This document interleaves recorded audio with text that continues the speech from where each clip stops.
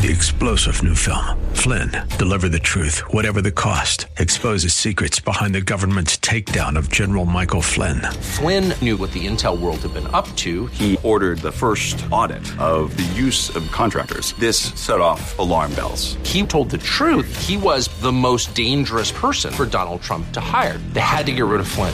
Flynn, Deliver the Truth, Whatever the Cost. Available now. Watch it today. Go to salemnow.com. salemnow.com. Today on Cornerstone Connection with Pastor Gary Hamrick. Real love is calling, listen, truth opens up your eyes. Mercy is waiting for you with every sunrise. Why would God choose to give this great pronouncement 700 years in advance to this guy, Ahaz? Now, I know that these promises are given really for the plurality of humanity.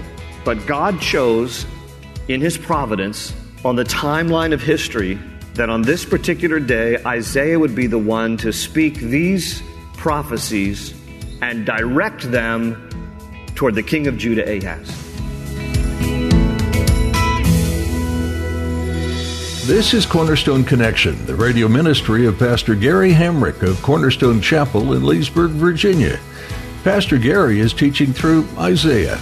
As Pastor Gary continues his teaching series through the book of Isaiah, he'll be explaining why God would pronounce the most blessed news to one of the most wicked kings. God chose to speak to King Ahaz through the prophet Isaiah and reveal to him the prophecies regarding the Messiah, because King Ahaz represents the wickedness of humanity. God sent His only Son, even while we were still sinners, to suffer and die on the cross for us. The salvation of mankind is all because of God's grace. At the close of Pastor Gary's message today, I'll be sharing with you how you can get a copy of today's broadcast of Cornerstone Connection. Subscribe to the podcast or get in touch with us. But for now, let's join Pastor Gary in the book of Isaiah, chapter 9, as he continues his message, Mission Messiah, Jesus is Born. Hope is an open ocean, jump in and you'll find the cornerstones, your connection, run towards your new life. He says to Ahaz, really, Ahaz, I'm all you've got. And if you don't stand firm in your faith about me and what I can do for you, then you won't stand at all. And that's a great verse for us to remember, isn't it? Because there are times we have to remember that sometimes faith in God is all we've got. I mean, when this life becomes unpredictable and people and circumstances become unreliable, sometimes all we have is faith in God. And if you don't stand firm in your faith with Him, then we can't stand at all. So God says this to Ahaz through the prophet Isaiah, and God just wants to encourage this king, not to fear the threats of these kings. But God doesn't stop there. And in verse 11, we read it a moment ago, God even tells Ahaz to ask me, God says, ask me for a sign. You want to know that I'm going to intervene for you, that I'm going to help you, and I'm going to be powerful on your behalf? Go ahead. Ask me for a sign. This is what God says to him. He invites him. Ask me for a sign. Now, normally it's not right for us to ask God for a sign. So resist that temptation. Okay, I knew a lady years ago, doesn't go to Cornerstone, but she said to me one time, Pastor Gary, do you think it's wrong that I try to discern the will of God through a sign by rolling dice? What? She's like, yeah, when I'm trying to make a decision, I don't know what the answer should be. I feel like maybe God can show me a sign through dice, so I'll think of a number and then I'll roll it, and if that number shows up, then I think the answer is yes. I said, ma'am, I don't think God rolls Vegas style, but besides, there's a reason why that game is called craps. Do you know what I'm saying to you? Don't roll dice. Pray. Jesus even said in Matthew 16, verse 4, a wicked and adulterous generation asks for a sign. Now, in the context of that, in Matthew 16:4, Jesus said that because there were some religious leaders who did not believe in him as Messiah, so they just wanted Jesus to put on a show for them. Why don't you perform some of your miracles, Jesus? And then Jesus says there in Matthew 16:4, a wicked and adulterous generation asks for a sign. So don't test God. However, in this story here, God is actually inviting Ahaz, ask me for a sign and I'll give you one. And Ahaz says in verse 12, it's not right for me to put the Lord to the test. I will not ask for a sign. You just want to say, oy vey, Ahaz. I mean, for goodness sakes, God is saying to you, go ahead and ask me, and you won't even ask. Ask, but he doesn't. So Isaiah speaks up here in verses 13 and 14. Isaiah said, hear now, you house of David, meaning the royal throne of Jerusalem. So he's talking here to Ahaz in a broad sense. Hear now, you house of David. Is it not enough to try the patience of men? Will you try the patience of my God also? In other words, Isaiah's like, Ahaz, you get on my nerves. You try and test me. You going to do that to God too? Really?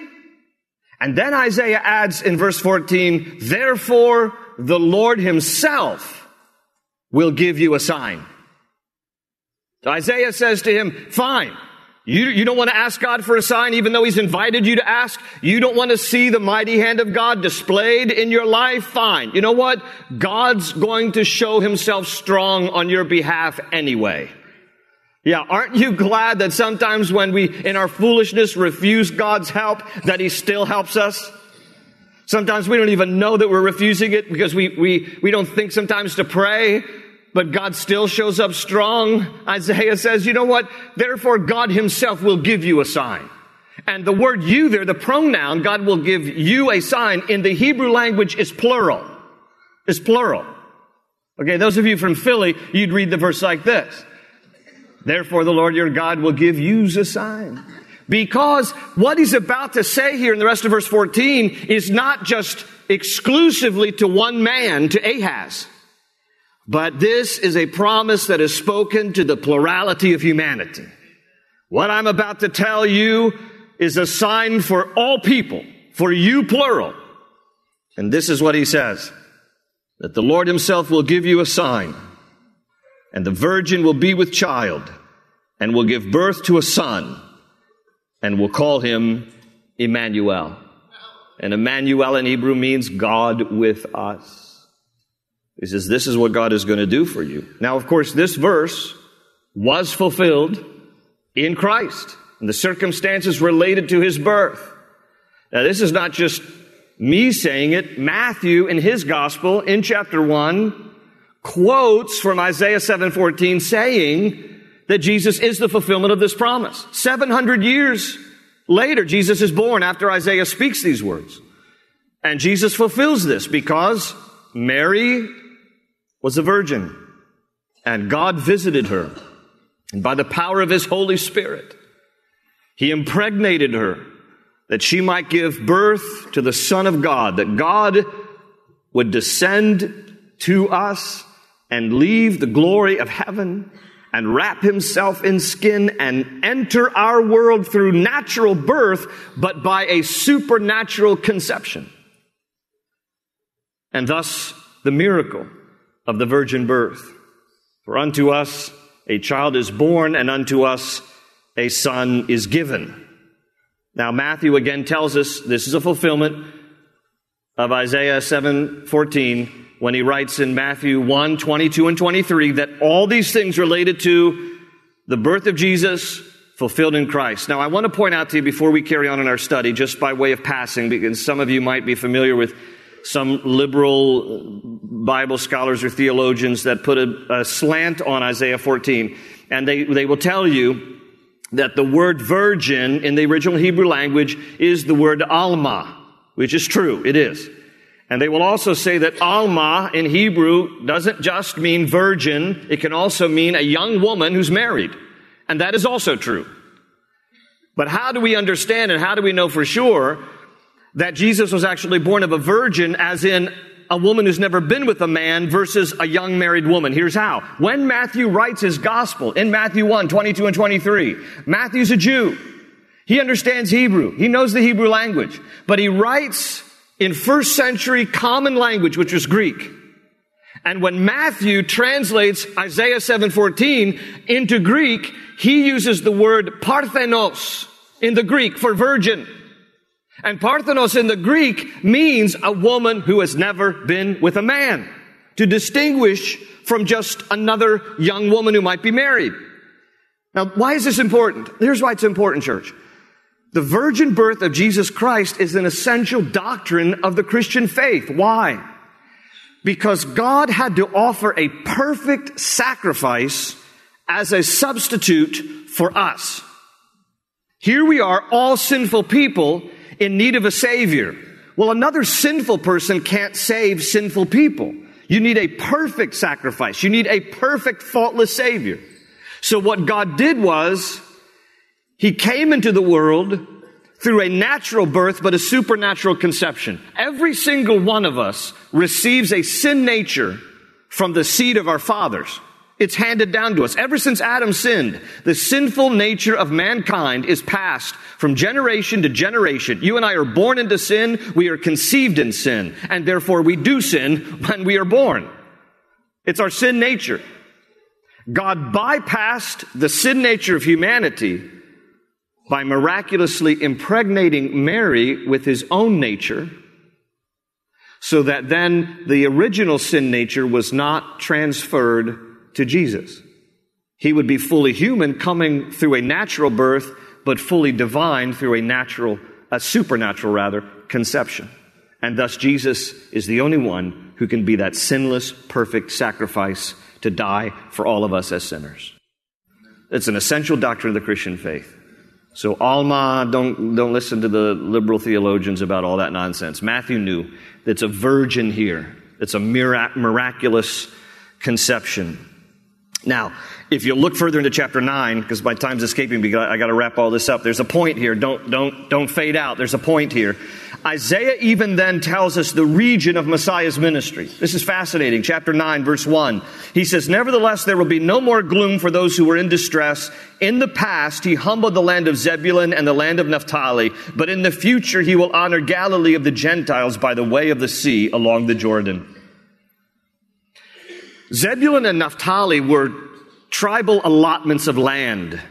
And if you look at a map, Zebulun and Naphtali hug the western coast of the Sea of Galilee up in northern Israel, western coast of the Sea of Galilee, and come up above it north.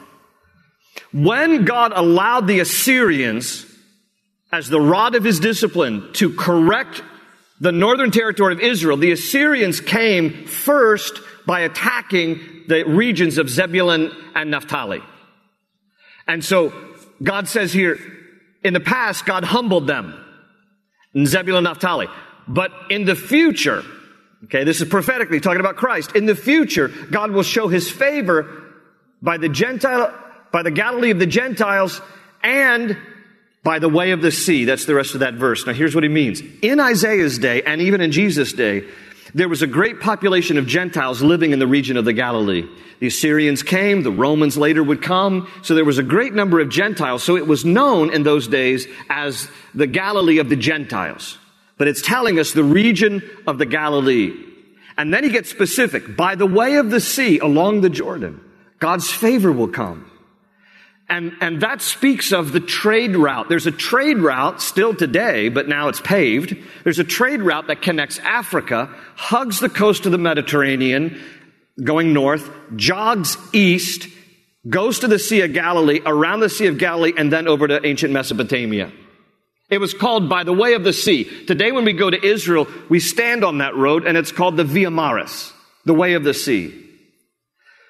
Jesus' ministry occurred in a little town of Capernaum to the northwest of the Sea of Galilee along the way of the sea. Isaiah is saying here that Messiah's ministry will actually be located along this trade route, along the coast of the Sea of Galilee.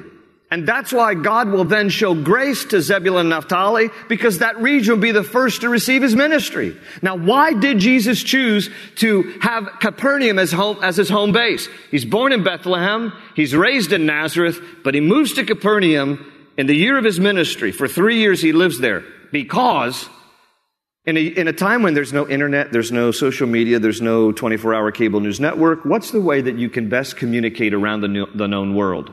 You situate your life along a major trade route. And that's what Jesus was doing. And Isaiah saw this. Isaiah speaks of it prophetically.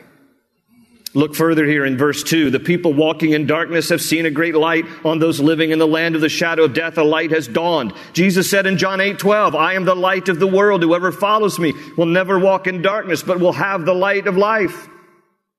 In verse 6, where he talks about to us a child is born, to us a son is given. Those important words there, to be born, speaks of Jesus' humanity, born from a woman. But he is given because Jesus did not come into existence when he was born. He has always eternally existed, being God himself. So he was given to the world through this natural birth, but a supernatural conception. And then also at the end of verse 6, it speaks about how the government will be on his shoulders and increase of the government and peace. There'll be no end. He's going to reign on David's throne. This last section primarily refers to the millennial kingdom when Jesus will rule and reign from Jerusalem after his second coming. But in essence, when you tie all of these things here that Isaiah is saying to us, he's saying to us that the Messiah will be born of a virgin 700 years before Christ. That he is Emmanuel, God with us, God in flesh, that his ministry will be situated along the Via Maris by the Sea of Galilee, that he is the light of the world, that he will be born, but also given, that he will forever rule and reign as the descendant of David, that he is the wonderful counselor, mighty God, everlasting Father, and Prince of Peace. And Isaiah sees this. But now this question, and this is the last question, but don't fade out on me because this is the most important part of all of this. Why would God choose to give this great pronouncement 700 years in advance to this guy, Ahaz? Now, I know that these promises are given really for the plurality of humanity. But God chose in his providence on the timeline of history that on this particular day, Isaiah would be the one to speak these prophecies and direct them toward the king of Judah, Ahaz.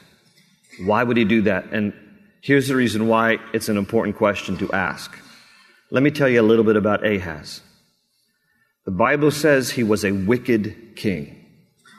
He was a very wicked king.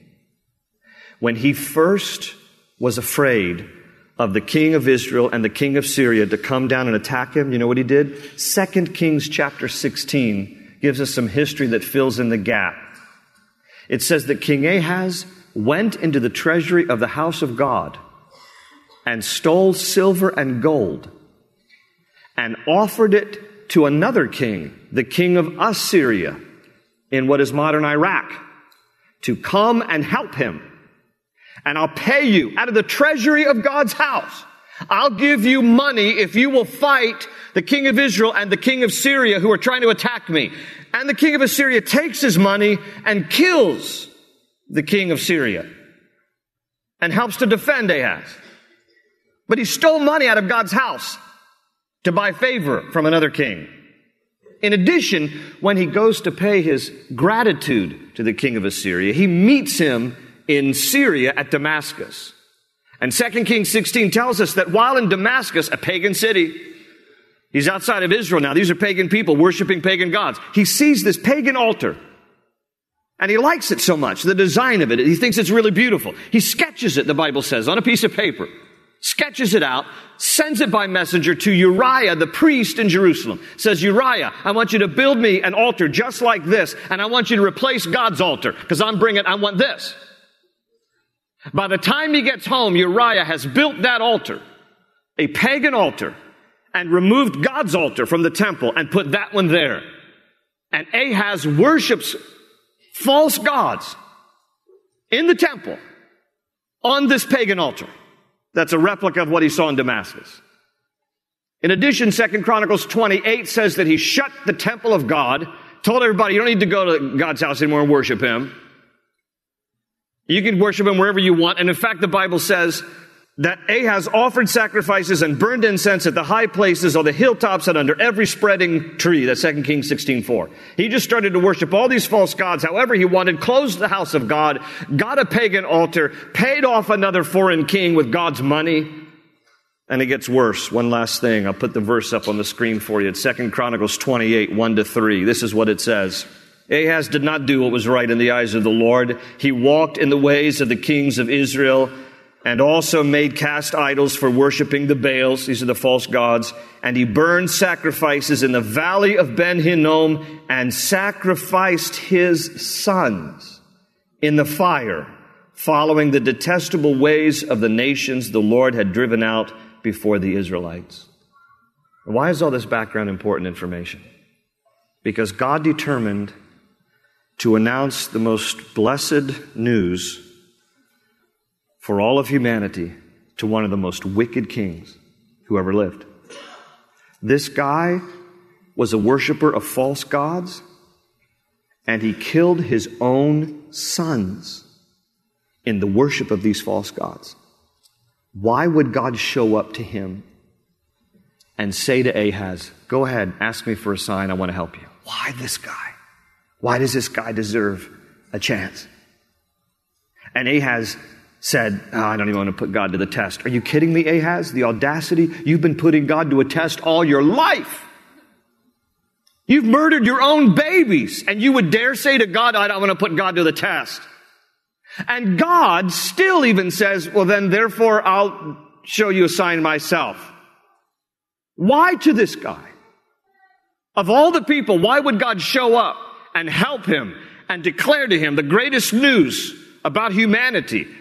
That therefore God will give you a sign, that the virgin will be with child and will give birth to a son, and you will call him Emmanuel. Why to him would he say, for to us a child is born and to us a son is given? Why all this? Because Ahaz is typical of humanity. Ahaz is in me. Ahaz is in you. I know we can play the game of comparing ourselves with other people and trying to feel better about ourselves compared to someone that we can find that we think are worse than we, but the fact of the matter is that we're all sinners. We all have done and said and thought sinful, evil things. And God showed up to illustrate that even for the most wicked of people, Ahaz, let me give you the promise that will be for all humanity, for all the Ahazes after you. I will give you a sign. The virgin will be with child and will give birth to a son, and you are to call him Emmanuel, God with us. For to us a child is born, and to us, to all of us, a son is given, and the government shall be upon his shoulders.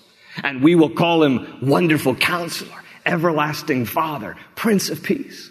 Of the increase of his government there shall be no end. And he will reign on the throne of David and over his kingdom, establishing it in justice and righteousness from that time on and forevermore. And the zeal of the Lord Almighty will accomplish this. Give praise to God. He died for all of us. God knew exactly what he was doing when he offered this promise to someone undeserving, because all of us are undeserving. But God in his love for us says, but I'm going to do something for you you cannot do for yourself, and I'm going to do something for you that you do not deserve. I'm going to come into this world and take on flesh and die as a perfect sacrifice for the sins of this world. That's the love of the Father for you and me. He didn't pick someone who was, quote, good or righteous to announce this news to. He picked someone that was the most depraved and wicked of his day, so that all of us could relate when we realize our own personal need for the cross, expressed as the love of God in the sacrifice of his Son for us. Amen. An open ocean, jump in and you'll find the cornerstone's your connection. Run towards your new life. Thanks for tuning in today for Pastor Gary Hamrick's verse-by-verse study through the book of Isaiah here on Cornerstone Connection. We're glad we're able to bring you these teachings straight from God's Word. But we're even more glad you chose to spend time with us today. We love hearing from our listeners. So please give us a call if you have a moment and tell us how you've been impacted by this ministry. Our phone number here is 703-771-1500. When you call, let us know how we can be praying for you. Again, our number is 703-771-1500. If you missed any part of this broadcast or would like to explore more of Pastor Gary's teachings as he's been working his way through the Bible, we invite you to visit cornerstoneconnection.cc. Our entire archive is available there, along with companion study resources. Just look under the Teachings tab. You can also download our mobile app to connect with Scripture whenever and wherever you happen to be. There's a link to that under the Teaching tab. Or search for Cornerstone Chapel in your app store. If you're in the Leesburg area, you're invited to join us at Cornerstone Chapel for our weekly services. You'll find more information at cornerstoneconnection.cc. That's all we have time for in today's study of Isaiah. Thanks for tuning in to Cornerstone Connection.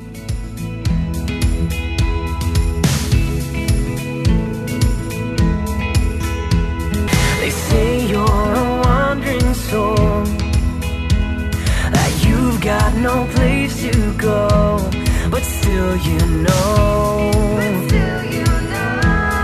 you're